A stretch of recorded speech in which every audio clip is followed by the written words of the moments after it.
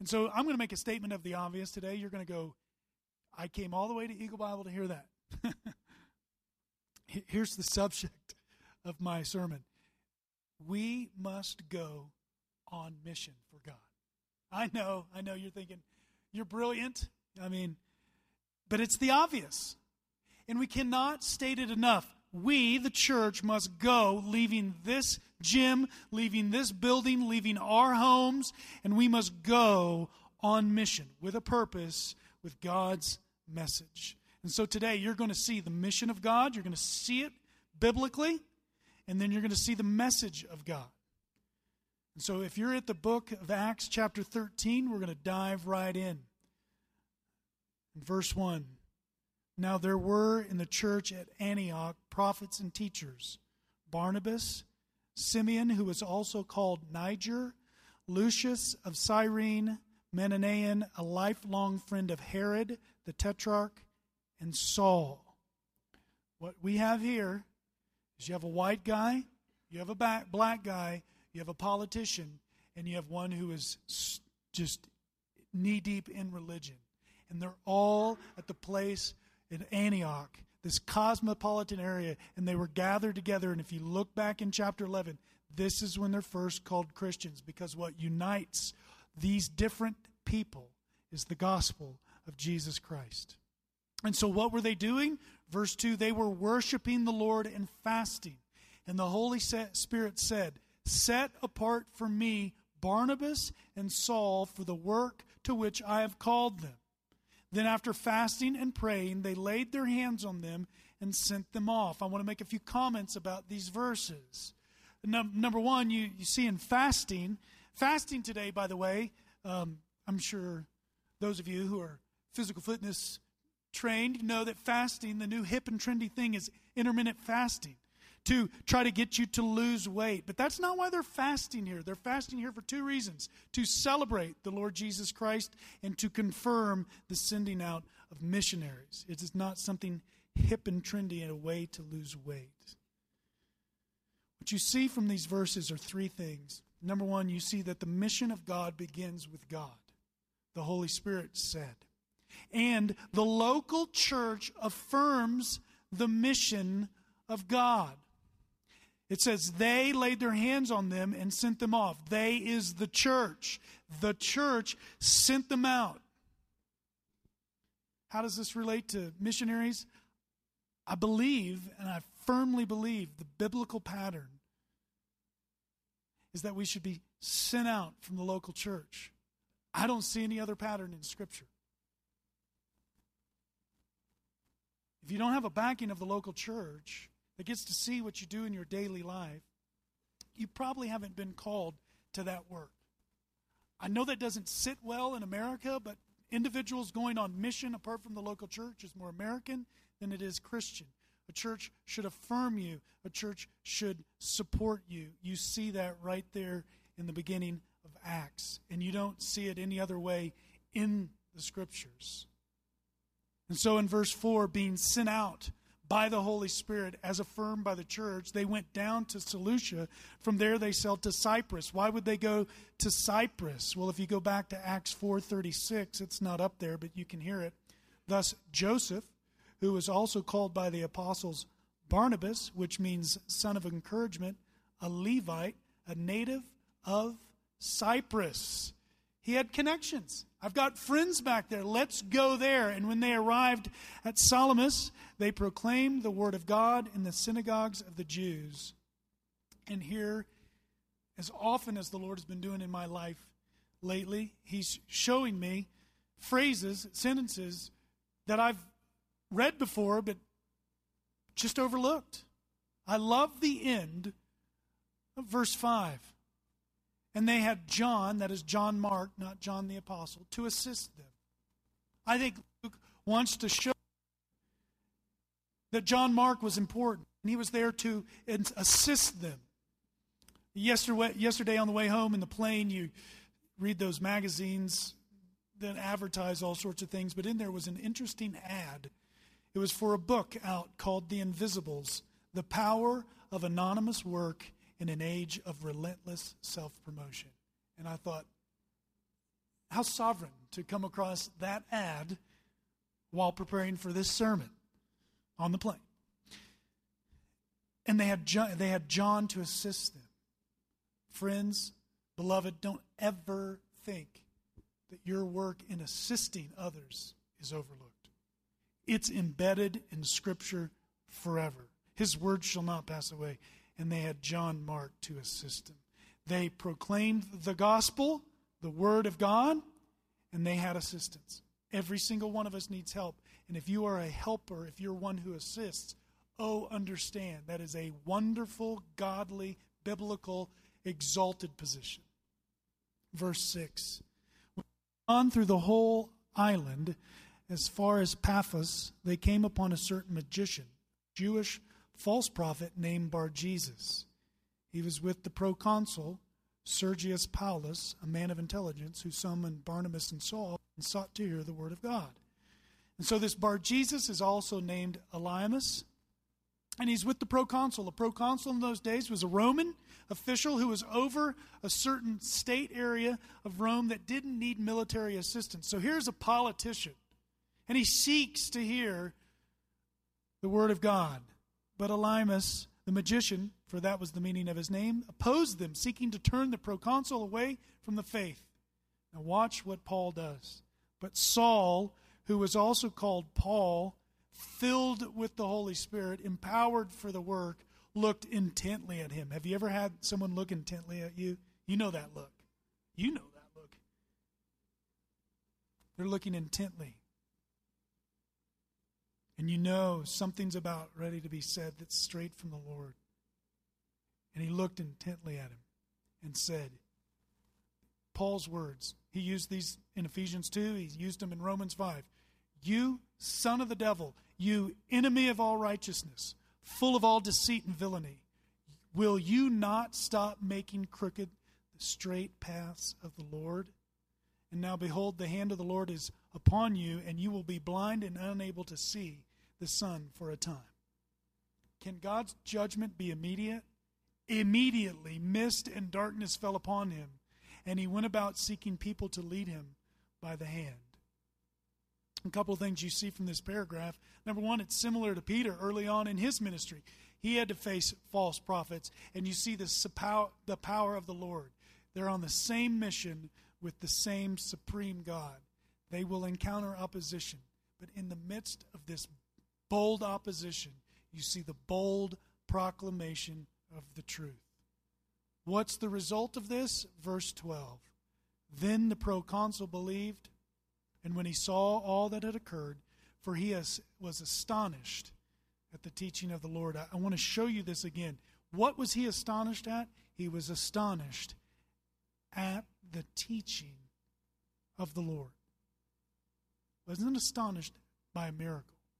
He was astonished at the teaching of the Lord. Question: are we astonished at the teaching of the Lord? Do we stand astonished when we read this? Are we astonished, or we're like, yeah, I've read that before? Do we read it and see, and John Mark assisted them? Wow. Are we astonished at that? And do we communicate boldly to those who would oppose us? And so there is, in 1 through 12, just a summary of the mission. And here's kind of if you were to kind of capture it in 3 phrases, here it is. You see the affirmed mission. You never see, and even when Philip went out on his own, he was sent by the Holy Spirit, and he reported back to the church. You never see anyone going out on their own. There's this affirmed mission.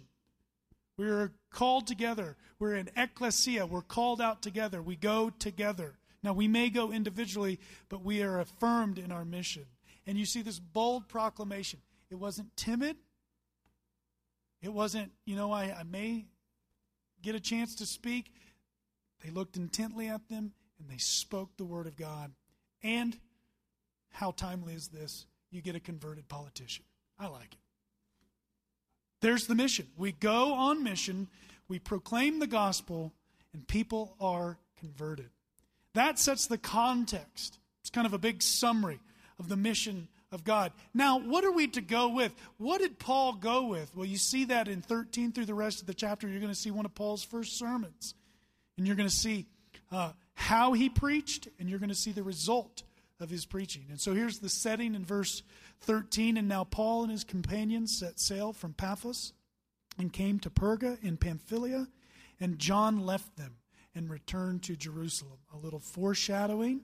This is John Mark. We're going to encounter him again at the end of chapter 15 when Paul and Barnabas separate. More on that in a few weeks. But they went on from Perga and came to Antioch in Pisidia, and on the Sabbath day they went into the synagogue. And the synagogue sent a message and sat down. And so they go in, they're polite, they don't bully their way in, they go in what's already established and they sit down. And after reading from the law and the prophets, the rulers of the synagogue sent a message to them saying, "Brothers, if you have any words of encouragement for the people, say it." Now, imagine this. Put it in today's day and age. One of us were to go up valley to a Jewish synagogue to come in and have a seat. We're listening to the law and the prophets, and then it is told, "Friend, do you have any word to say?" What would you do? I'm here to show you. Here's what you would do. Paul is going to, now we do verse by verse exposition. I think it's the simplest, it's the safest way to preach. Paul, he saw Jesus, so he took some liberties. He did big sweeping text moves here. You're going to see Genesis and Exodus. You're going to see Numbers. You're going to see Joshua and Judges, 1 Samuel, 2 Samuel. Watch this. So Paul said in verse 16, he stood up and motioning with his hands, "Men of Israel, and you who fear God, listen." It's very Charles Stanley of him. Listen to me. And so he stands up and he says, and he knows his audience, "Men of Israel, and you who fear God." He knew exactly who he was talking to. Knowing that they are familiar with the Old Testament, watch what he does. "The God of this people, Israel, chose our fathers and made the people great during their stay in the land of Egypt." That is Genesis. "And with uplifted arm he led them out of it." That is Exodus. "And about 40 years he put them up in the wilderness." That is Numbers. By the way, they didn't have to go but like 2 miles, and they wandered for 40 years because they were disobedient. "And in 19, after destroying 7 nations in the land of Canaan, he gave them their land as an inheritance." There's Joshua and Judges. All this took about 450 years. And after that, he gave them judges until Samuel the prophet. Verse 21, "Then they asked for a king," 1 Samuel, "and God gave them Saul the son of Kish, a man of the tribe of Benjamin, for 40 years. Here's Paul. He said, "Hey, do you have anything to say?" And he says, "Sure. Let me just recite to you biblical history."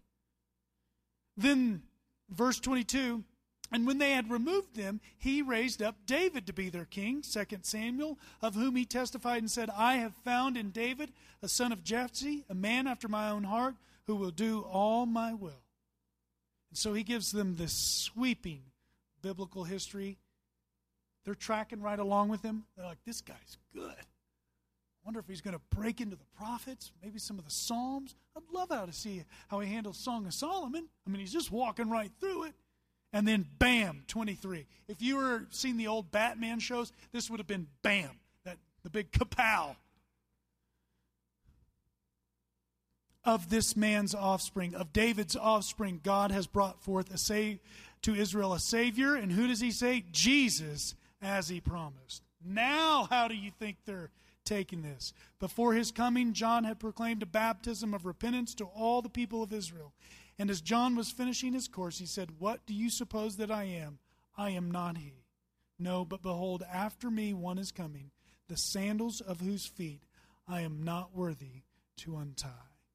And so he goes from biblical theology or biblical history to biblical theology. And just like Peter, who preached from the Old Testament in Acts chapter 2, so Paul takes the Old Testament to his people and connects it to Jesus. Verse 26, "Brothers, sons of the family of Abraham," he's appealing to them now, "and those among you who fear God, to us has been sent the message of this salvation." To us. To the Jew first. Remember, Paul says in Rome, to the Jew first and also to the Greek. He says, to us has been sent the message of salvation. Remember in Romans 10, my heart yearns for his own people, for those who live in Jerusalem and their rulers, because they did not recognize him or understand the utterances of the prophets, which are read every Sabbath, fulfilled them by condemning him. This is amazing if you think about this. It was hip and trendy a couple years ago for pastors to go read the Mishnah and say, we can't really understand the Old Testament apart from the Jewish writings. Paul didn't do that. You and I have the mind of Christ. We don't need some Jewish commentary to understand the Old Testament writings. We have the mind of Christ, and just like Paul, we can make the connections to Jesus. And though they found in him no guilt worthy of death, they asked Pilate to have him executed. And when they had carried out all that was written of him, they took him down from the tree and laid him in a tomb. But God raised him from the dead. And for many days he appeared to those who had come up with him from Galilee to Jerusalem, who are now his witnesses to the people. And we bring you the good news that what God promised to the fathers. And so you see Paul sweep through the Old Testament. He sweeps through the Gospels for us. Gospels, some of the Gospels weren't written at that time. He sweeps through the Gospels and even into the book of Acts. So here you get biblical history, biblical theology, all connecting it to Jesus. Verse 33, he's going to make three more connections to the Old Testament. This he has fulfilled to us, their children, by raising Jesus, as also it is written in the second Psalm. He's saying, you want proof? Do you want proof of this Jesus who rose? Go back to the Word. Go back to Psalm 2. You are my son. Today I have begotten you. And as for the fact that he raised him from the dead, no more to return to corruption, he has spoken in this way, Isaiah 55. I will give you the holy and sure blessings of David. Therefore, he also says in another psalm, Psalm 16. By the way, did anybody enjoy that exposition of Psalm 16 in the weekly last week? You will not let your Holy One see corruption. For David, after he had served the purpose of God in his own generation, fell asleep and was laid with his fathers and saw corruption. So Paul's saying, you see in Psalm 16, it's making a prophecy of someone other than David. But he whom God raised did not see corruption. This is the Jesus. This is the one we were talking about. And now he goes from Old Testament exposition to a gospel connection. Now he makes a personal application. Let it be known to you, therefore, brothers, that through this man forgiveness of sins is proclaimed to you. And by him everyone who believes is freed from everything from which you could not be freed by the law of Moses. That is a great verse. We live in America, the country of freedom, and Paul's saying here, freedom, true freedom, comes through Jesus Christ. Everyone who believes in him is freed from everything.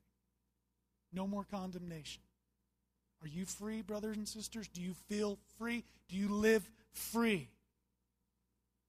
Beware, therefore, lest what is said in the prophets should come about. Look, you scoffers, be astounded and perish, for I am doing a work in your days, a work that you will not believe, even if one tells it to you.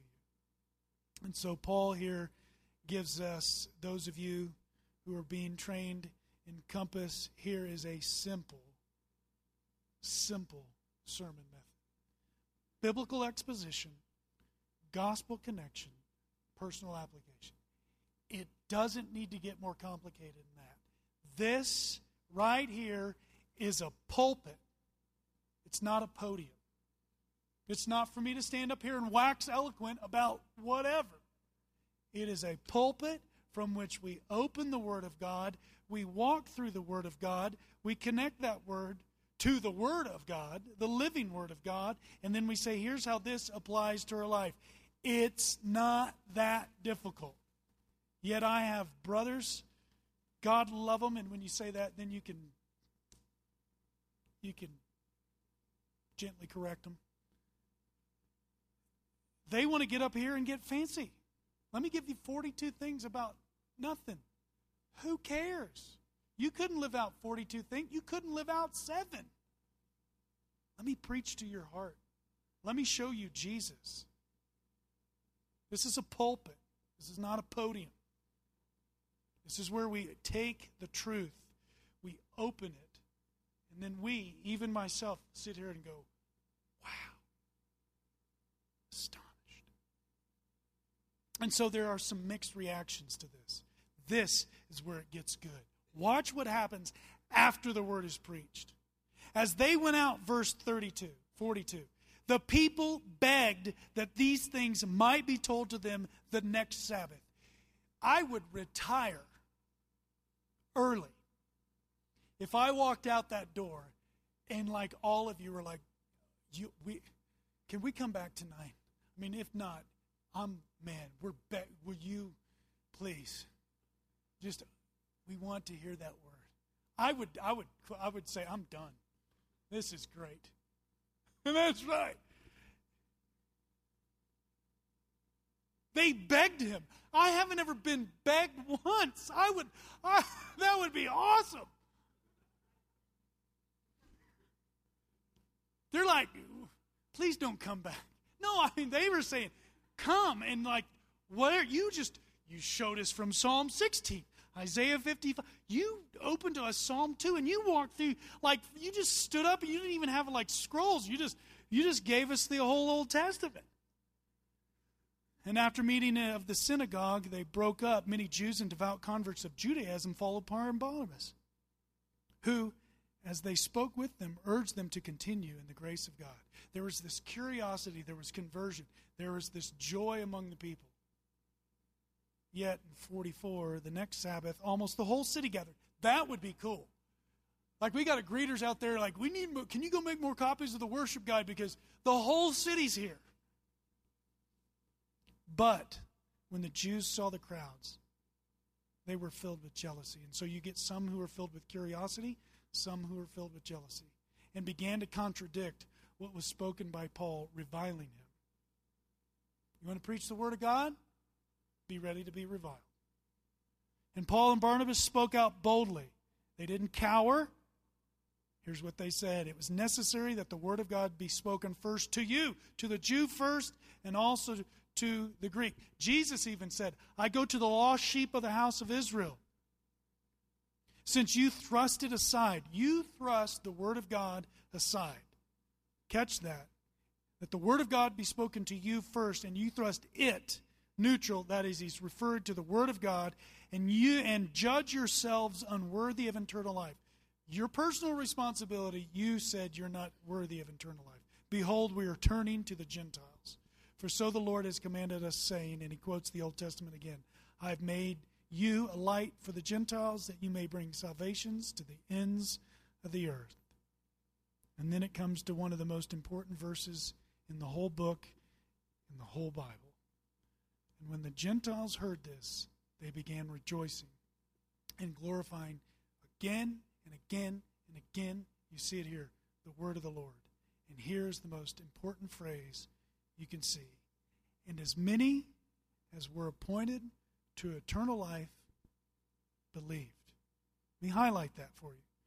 As many as were appointed to eternal life believed. It does not say, very clear here, and as many believed, then they were appointed to eternal life. Do you see the difference?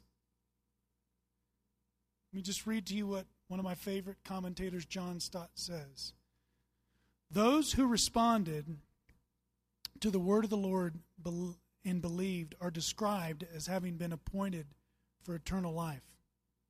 Some commentators, offended by what they regard as an extreme predestinarian phrase, have tried in various ways to soften it. But the Greek word tasso means to ordain, sometimes in the sense to assign someone to a certain classification. F.F. Bruce refers to the papyrus evidence means to enroll, in which case it would be a reference to the book of life. That many who were written in the book of life believed. Certainly those, catch this, certainly those who have believed in Jesus and received eternal life from him, all ascribe the credit to God's grace, not their own merit. We just sang about it. By grace and grace alone. Did you mean that song when you sang it? I don't look back on my life and go, man, I was such a good guy, and then all of a sudden, I just read enough, and I was smarter than most people and got it. I have someone sitting here today who's known me for 40 terrific years. And she would say, no, that's not how it happened. You were a scallywag. You were this. And she would probably say that too. But by grace and grace alone, something changed in you. You didn't have anything to do with it. As many who were appointed to eternal life, they believed. They responded to the Word of God. We'll skip verse 49 for a minute. But the Jews incited the devout women of high standing and the leading men of the city and stirred up persecution against Paul and Barnabas and drove them out of their district. Again, you have conversion, you have persecution. Did that stop Paul and Barnabas? No, 51, but they shook off the dust from their feet against them and went to Iconium.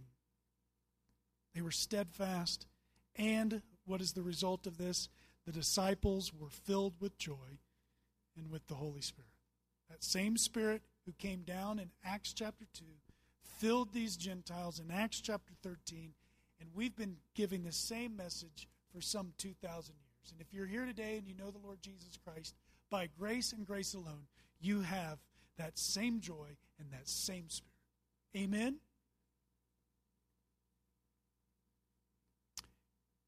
Ben, I did skip that one. Go back to right there. Thank you. My theologian wife pointed this out to me this week. This is perhaps one of the greatest quotes outside of Scripture I've ever read. Hell is full of people who think they deserve heaven. Heaven is full of people who know they deserve hell. Just sit with that for a second. As many who are appointed to eternal life, they believe. When I get to heaven, I'm not reading a resume. I'm just saying thank you. Thank you. Thank you. So what are we to do with this? I skipped a verse on purpose. In the midst of conversions and persecution, joy and steadfastness in the word of the Lord for the 5th time in this chapter was spreading throughout the whole region. Often Luke uses he uses the anthropomorphism here. The word of the Lord was spreading as if the word of the Lord had legs and was running throughout the region. But his point is, this gospel was going out. So here's my encouragement, my missional challenge to you. Just like Paul, know who you're witnessing to. There's a time and there's a place to bust out the Scriptures and just give them the story. We'll see in Acts 17, his approach is a little different. But in each one, they're always connecting people to Jesus. You want the quickest way to get the topic on the table? People come at you with the Trinity. They come at you with the Bible. Tell me about Jesus. What do you think about Jesus? Just talk about Jesus. And you can expect 2 responses. You will have the curious, joyful believer. There will be some who will beg you, can you tell me more? I remember there was a girl in this congregation who said there was a girl at her work. Will you just tell me more about the Bible? That's cool. I remember sitting at Yeti's, and a yoga instructor came up to me. I just want to learn more about the Bible. I do. I can answer that for you. I can even in downward dog or pigeon. We can talk about the Bible. Those who've done yoga got that. The rest of you are like, what's that? It's no big deal. Connect them to Jesus. They'll be curious. They'll be joyful. They'll be believing. Or you'll get those who are jealous, hateful, and unbelieving. That is the simple message. We must know where we're going. We must connect them to Jesus. And just be expectant. I don't want to give you a pie-in-the-sky view that the first time you share the gospel, people are just going to be going, I want a Bible. I want to go to church. I want to tithe. What else can I do? That would be great. And I've seen it happen. We've seen it happen, haven't we? Low-hanging fruit. They're right there. Well, I just want to follow Jesus. Really? Yeah. Like, commit your life to Christ and trust in Him, and no matter what that's awesome. I got a text last summer. This is the greatest, if you're a pastor or counselor, this is the greatest text you want to receive. We were texting, and she, I'll leave it, someone said, I've figured it out. By grace and grace alone. I'm the problem. I need Jesus. I'm like, that is the greatest thing ever. How may I help you? I am the problem. Right? In my personal life, I am the problem. And once you acknowledge that, your joy, you're like, wow, Jesus really does come in and He changes things. The Spirit really does take residence in your heart. The Bible is really astonishing. It really is. All of it. Even Ezekiel. The first chapter is amazing. Know who you're going to. Connect them to Jesus. Expect 2 responses.